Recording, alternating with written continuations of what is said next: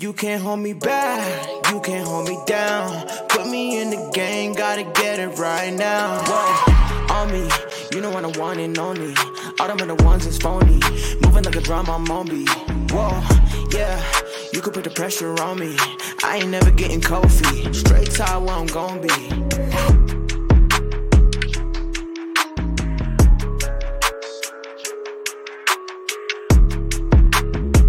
Hey, what's good, guys? So here I am, and let's do this. Welcome to the Unpack Your Brain podcast. This is episode 8, and it's about why do you always say it's hard? And I got some wicked notes. They all say to us, study hard, think hard, work hard, do everything hard.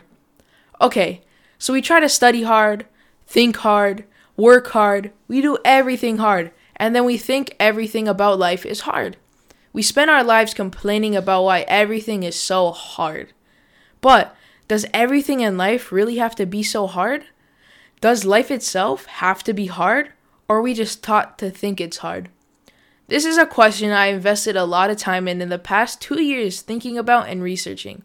Not by making life hard and doing everything hard, but by being grateful and doing everything joyfully.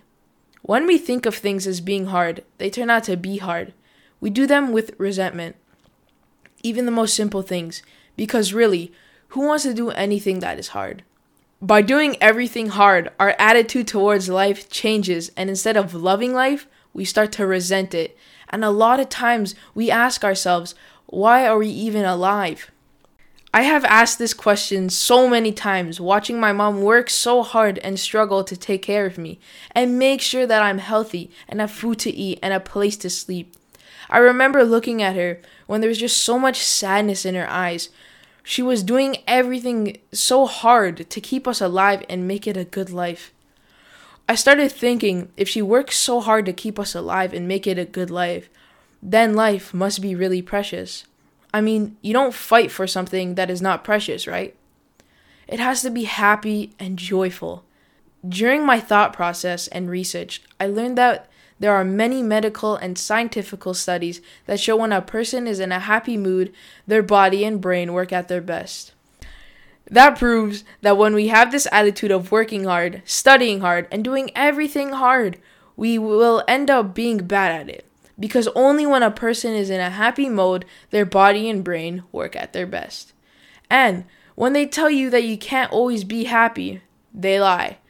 Just because they don't know how to be happy, it doesn't mean that you can't always be happy. Think of everything as happiness, not as hard. That's the attitude we need to go through and grow through. I hope I made your day happy because you sure made mine happy by listening to this episode. That concludes this one. I hope you enjoyed it. Make sure to follow me on Instagram at Armani Dome and make sure to tune in for the next episode. Let's go and let's grow.